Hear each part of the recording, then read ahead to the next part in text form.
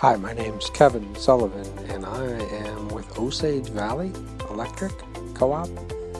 And what I like about the co-ops is I feel like I'm part of the group. I can tell that the co-op works hard for the team members, and it's not just a big corporation. So I appreciate that.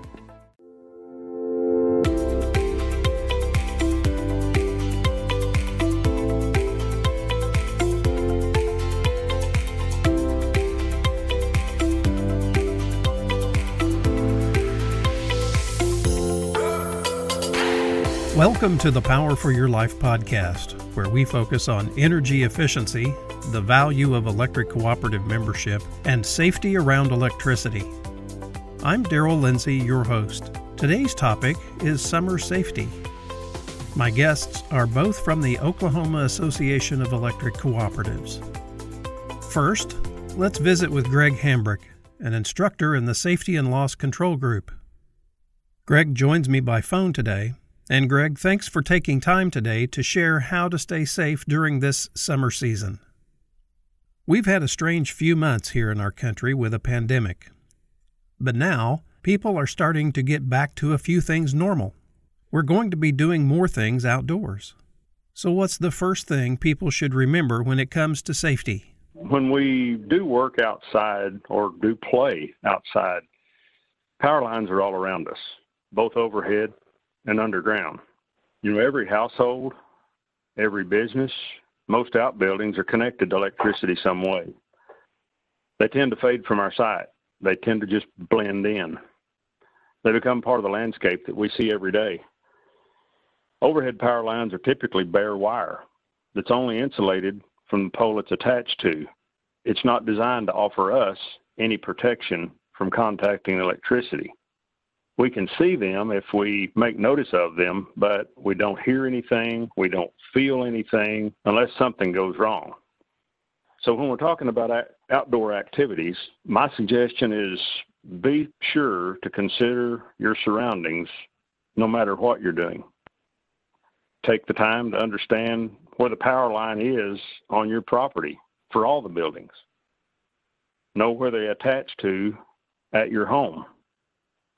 You know, our outdoor activities include things that we do for work, things that we do for play or recreation, just all kinds of outdoor activities. So that offers many opportunities to come in contact with power lines by mistake as we're going about whatever we're doing with our outdoor activities.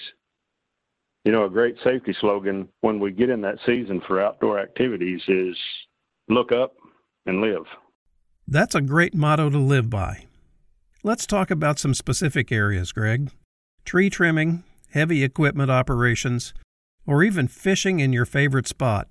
What do I need to know about power line safety in those areas? The first rule that everyone that needs to understand is that we need to maintain at least 10 feet of separation from any power line. That means never go inside a 10-foot circle of that separation from power lines, no matter what we're doing. Now, sometimes that's easy to overlook. We can talk about tree trimming. I'm going to kind of throw ladder use into that topic as well, because a lot of times homeowners especially do use ladders as they trim trees, or maybe we've had a little windstorm and they're cleaning up some minor damage from that. That 10-foot rule applies, and I can't stress that enough, the 10 feet of separation. First and foremost, trimming tree limbs when there are power lines nearby is just a very dangerous process to undertake on your own. When power lines run through or very near to trees, they're harder to see as they go through those limbs, especially when there's foliage on those limbs. Even if you think that, well, I've got this long saw that I'm using from the ground, I'm not going to be up in the tree.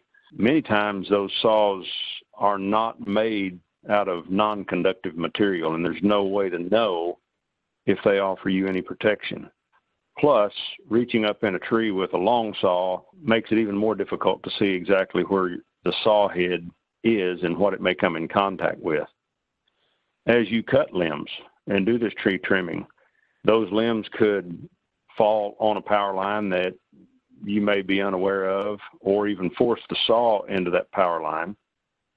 Of course, you could easily touch the power line with the saw, and we've kind of already explained why that's a dangerous aspect. Of course, if you climb up in the tree, you could easily become in contact directly with a power line that you don't see that's running through that tree. And your weight on that limb could cause a branch to push down into a power line. You know, I mentioned the use of ladders with storm cleanup or even maintenance on a home in and around that, and kind of throwing these two things into that same topic of discussion. Many homeowners have aluminum ladders. They're not fiberglass ladders that are made out of non-conductive material, and that just increases the possibility of being injured, being shocked by an electric power line that you may overlook overhead. One of the other things that I believe you mentioned is, you know, heavy equipment use, heavy equipment operations. Whatever operation, whatever work you're doing with heavy equipment, the 10-foot rule applies. Some heavy equipment gives you the ability to reach with that equipment, and it will raise up off the ground or, you know, do different things. Anytime someone's operating heavy equipment, their focus is usually more on the task that they're doing with that piece of equipment rather than how close they are to things such as power lines. Some equipment certainly is tall enough to contact overhead power lines. A lot of times heavy equipment is used for excavation. Always remember, if you are excavating or pushing dirt or working with the ground in any way, always call the National 811 system to know where the underground lines are for the utilities. You know, you mentioned recreation and fishing. Though I'm not a fisherman by trade or habit or recreation, I don't, in my lifetime, haven't done a lot of fishing, but I got a lot of friends that do, and simple thing of relaxing and going out for a day to spend on the lake or around a pond, we wouldn't think that there's anything dangerous about that. But casting a line unknowingly into an overhead power line could be deadly on the spot. And, you know, earlier I mentioned that safety slogan for outdoor activity certainly applies here, is to look up and live. Know your proximity, know your surroundings. So no matter what your outdoor activity, you know, there's a lot of things that can fall into this. Always have a way to communicate, no matter where you're at, and in case something happens, in case there's an emergency. Always make sure someone knows where you're going to be that day. Are good rules of thumb to put into place for outdoor activities. And have a thought about, okay, if there is an emergency today, what do I do and how will I respond today?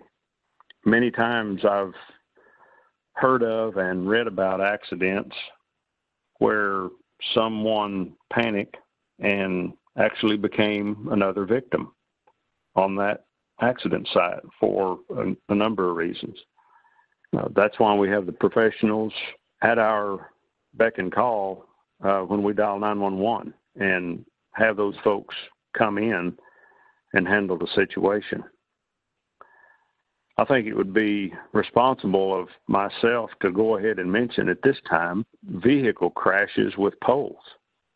This is another opportunity that we have to educate ourselves and understand about overhead power lines and what the potential dangers can be in a vehicle pole crash. In other words, where a vehicle of some kind hits a power pole and it breaks because of the impact. The opportunity for the wires to come loose from the pole and be down on the car or the vehicle is certainly a concern. Many times if that happens, the power can still be on, even though it may not look like it. If it's safe for you to stay in the car, that's the best thing that you can do. Now, there's a lot of quick decisions that have to be made that way, but the bottom line is it's possible if you step out of that car and there are power lines on it, you could be shocked and injured or worse not from the impact of the accident, but from the power lines. That's a conversation within itself, Daryl, but I felt like it needed to be mentioned here this morning as we had this discussion. I totally agree. It's an unfortunate accident that could have tragic results, especially in the nighttime hours or when it's raining. It's difficult to see downed power lines in those conditions. And as you state, if you're involved in a vehicle crash with a utility pole, the best thing to do is just stay in that vehicle and call 911. We know that power lines and ladders don't mix.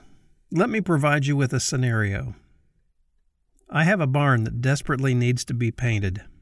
There is electric service attached to the barn. So obviously I need to put up a ladder so I can paint around those connection points. How can I do that safely? I'm going to back up just a few moments to what I said earlier 2 or 3 different times. Always maintain 10 feet of separation from any power line that's on. The 10-foot rule applies there to you repainting that structure. Initially, don't do it. The best thing that I can suggest, I guess I should say, don't do it until. One of the things that your local cooperative, in almost any case that I can think of, would be happy to come out there and work a timeline out with you when you can be there and they can be there and make arrangements with them. They'll come out, and the easiest thing to do would be for them to turn your power off while you climb that ladder up on your structure and get that spot inside that 10-foot rule painted so that you don't inadvertently come in contact with a connector that may be bare, or a connection that you may be unaware of, or a wire that you could inadvertently touch. I work with a lot of cooperatives in the state of Oklahoma, Daryl, and I can without question say that all 13 of the cooperatives that I call on for safety-related issues would be happy to make arrangements with their membership to come out and create a safe environment for a short period of time while they're doing something. That's beyond the scope of what the cooperative can come do and paint the side of your barn for you, but they're happy to come make that environment. Maybe you need it done that way for half a day. You can do without your power on that particular day with planning for a few hours.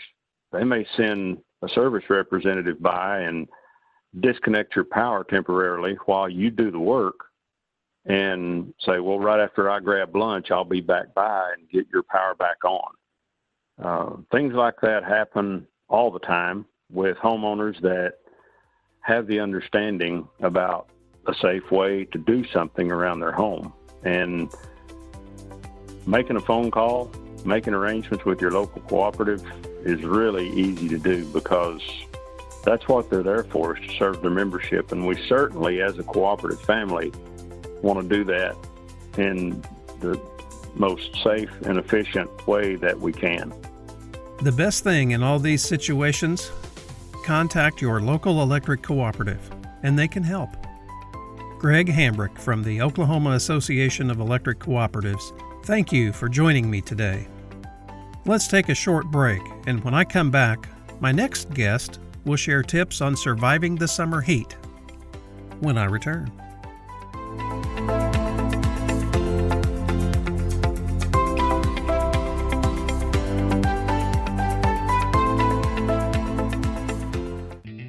Farming can be dangerous, so take time for safety. Look out for power lines before exiting the cab, when loading and transporting machinery on trailers, and when raising equipment arms and extensions, as well as truck beds. Use caution when handling irrigation pipe, ladders, and rods. Keep equipment at least 10 feet from power lines, and use a spotter when moving tall loads. Learn more at safeelectricity.org. Planning a home improvement project? Always remember that working near electrical wires or equipment can be dangerous. Keep an eye out for overhead lines when moving ladders or working on your roof. If you need to work near an electric line, ask your utility to disconnect service wires so you can work nearby safely. For more information, visit safeelectricity.org. America at Work. From farms to construction sites to factories, millions of people operate tractors and heavy equipment every day to help keep America strong and growing. When operating dump trucks or equipment with booms or other extensions, watch out for overhead electric lines. Make sure there's adequate clearance, because coming in contact with those lines can result in a tragedy. For more safety information, visit safeelectricity.org. Energy saving tip number 88. Monitor your home's relative humidity in the summer. If it consistently stays in the 60% range or higher, ask your HVAC technician about lowering your central air conditioning unit's indoor fan speed.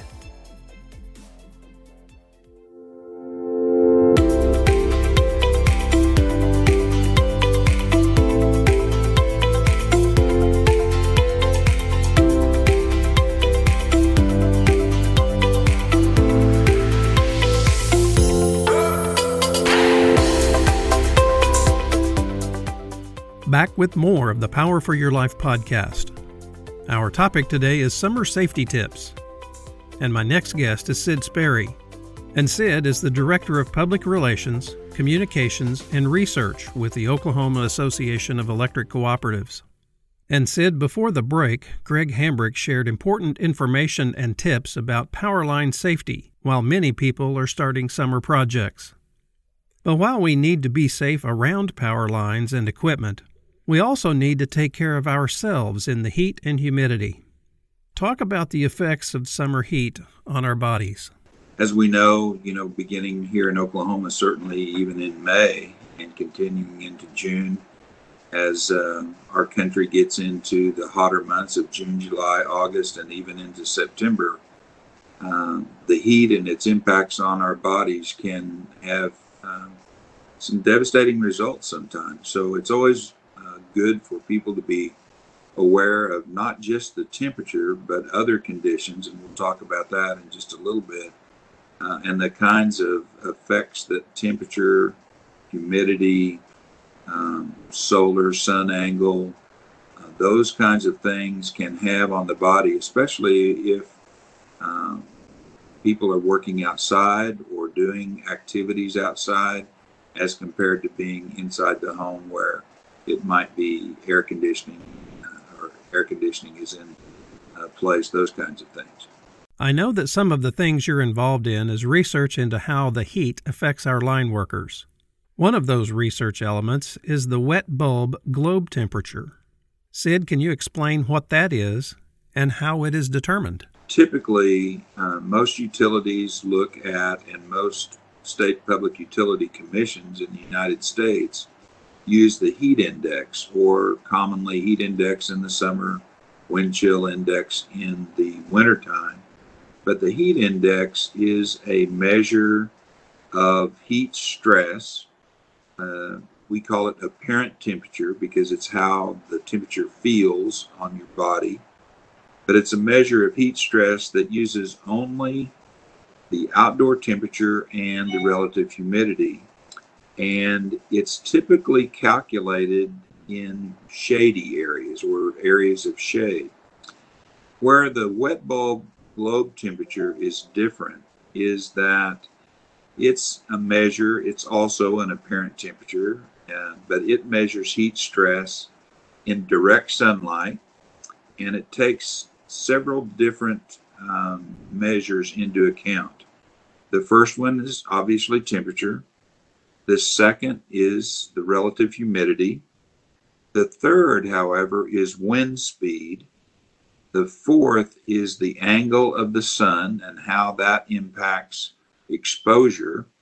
And then cloud cover or solar radiation. So there are several more factors in the wet bulb globe temperature measurement rather as compared to the heat index.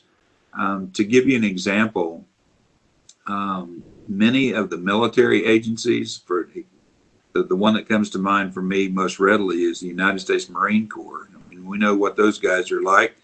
They're pretty tough, but in their training exercises, they do not use the heat index. They measure the wet bulb globe temperature because it's, in their opinion, and in most military agencies, even OSHA, they think the wet bulb globe temperature is a better measurement or indicator of the heat stress impacts on those who are outside in direct sunlight.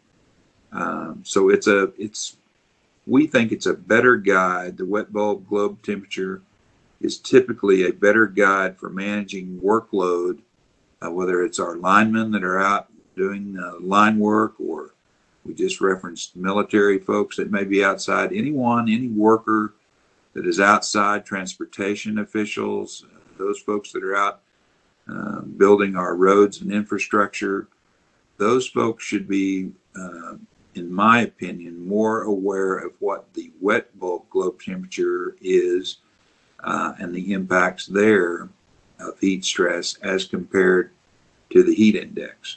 An interesting perspective there with the number of factors that make up the wet bulb globe temperature.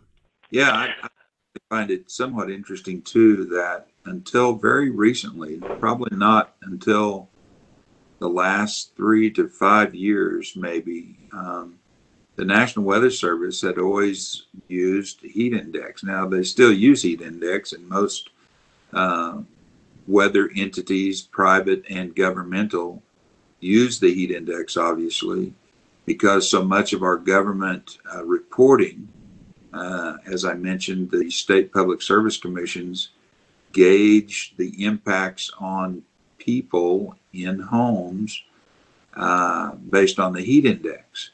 But for those people that are outside, the better gauge, in most professional opinions, is the wet bulb globe temperature. And I will say that the National Weather Service in Tulsa, Oklahoma, has actually been a national leader in moving the National Weather Service to posting wet bulb globe temperatures now across the U.S. at their weather forecast offices. So it's something that's becoming much more widely used and much more widely known. We sweat for a scientific reason, to cool our bodies. If something goes wrong, there can be a domino effect. Sid, talk about the varying levels of heat stress on the body. Well, as you mentioned, we do sweat for a reason. When we have moisture on our skin, it acts as a coolant to help the body when we perspire. It's actually helping us cool our body down. As our body warms, and if we begin to either be exposed to, or as our body heats up, we start to lose or impact that rate of transpiration or evaporation of that moisture. And when that begins to decrease, then not only will our body temperature rise, but that impacts our bodily functions, from our brain activity, and that certainly can lead to what I would call a shutdown in some cases of some bodily functions. And it can lead to confusion. It can lead, obviously, to elevated body temperatures. When we're not sweating, that's not a good thing, if you will. So the indicators of heat exhaustion are we can become lackadaisical, obviously very tired. We can become confused.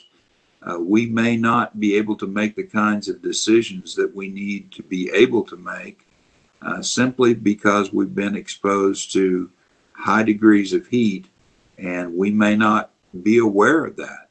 The onset can be quite quick. It can happen in a matter of minutes, all depending upon the temperature, of course, and our exposure to the sun. You've talked about the different types of heat stress. Now give us some tips on how to keep safe in the heat. I think the list should certainly include, obviously, keeping ourselves hydrated, drinking lots of water, even our clothing that we wear. Loose, lightweight clothing is always a good thing. If we can work when we're outdoors in a cool or shaded area, that's beneficial as well. Along with that work, I think it's good that more frequent breaks should be taken during the heat of the day. There's nothing wrong with going over and getting another glass of water out of that cooler that we have on the back of the pickup, for example. We should try to protect ourselves with hats or things that help keep us shaded to some degree. I know our line workers obviously wear long sleeve shirts and protecting their skin to some degree, but those are the things that are most typical. Slow down a little bit. It's not always good to keep that hard driving pace. Sometimes we need to slow our body down just a little bit when when heat factors begin to have an impact on us. So mostly try to stay aware of the temperature, what the humidity might be, know the sun angle that you're working in. If it's a very hot part of the day, say in the 2 to 5 p.m. range, peak sun angles that might be having an impact on your body. And then, as I said, find a shaded area, get some rest, drink lots of water, and try to stay hydrated as much as possible. Those are certainly things that we should be aware of as we go outdoors in higher temperatures. You mentioned sun exposure and sun angle. Tell us, is sunscreen really that important? Well, in my younger days, Daryl, I told you that I probably didn't give a lot of credence to sunscreen, but my mind has been changed. That's largely due to my family and friends that have told me time after time that it's best for me to put on sunscreen when I'm out mowing. And even though I might not be able to avoid that farmer's tan, if you will, it's still a great idea to have at least a minimum of SPF 15. I would probably even recommend something higher to have on if you know that you're going to be out in the sun. Put it on before you go out. Let it get well attached to the skin, if you will, so that you do have maximum coverage before you go out. It does make a big difference. Certainly the back of our ears are sensitive areas, the back of our necks. If you're in shorts, your legs, your top of your feet that are sensitive. And me, I have a bald head. I'm going to put a hat on and make sure that I cover my ears if I can with kind of a floppy brimmed hat. But sunscreen is something that I think we all should wear, and not just as soon as we get outside, as we just said. Put it on before you go out. Give it time to dry just a little bit before you go out into that sun, and not just slap it on when we rush out to the pool. This last item has been in the news in recent weeks. Hot cars. We all know that our car can reach incredibly high temperatures rather quickly. What's the first thing we should do when we turn off the engine? Look in the back seat. The first thing we should always do, Daryl, is to make sure that we have no young passengers or even elderly passengers with it. We know their location. We know that it's time for us to move them out of the vehicle and to make sure that they're going to be safe. All too often, it just breaks my heart when I hear these stories about a mother or a father or a grandparent that has been taking care of a young child that may be strapped into a car seat. And it just takes literally a matter of seconds for temperatures inside a vehicle to reach extremely high, deadly levels, when someone might run into a quick stop and be detained for some reason. It can literally just take a matter of minutes before temperatures inside a car up to 150, 160 degrees can build up and can have a very quick impact on a small child or an older adult. So look in the back seat, look in, if you're in a multi-seat vehicle, get out of the car, make sure that you've checked the back, the second row of seats, the third row, whatever, just to make sure that no one is there. And if they are, certainly take them out of the vehicle before you go inside. And Sid, I think the same thing can be said about our pets. We can't just run into the C-store and leave them unattended, even for a moment. All these tips are good things to remember as we move into the summer season. Sid Sperry from the Oklahoma Association of Electric Cooperatives, thank you for joining me today. Thanks, Daryl. Appreciate you having me on. Thanks for listening to the Power for Your Life podcast. To learn more about this topic and other safety, efficiency, and energy technology information, contact your local electric cooperative or visit us on the web at membersfirst.coop. You can also follow us on social media at facebook.com/membersfirstcooperatives, pinterest.com/membersfirst, or instagram.com/membersfirst. If you have a question or topic you would like us to consider for an upcoming episode, email us at membersfirst@aeci.org.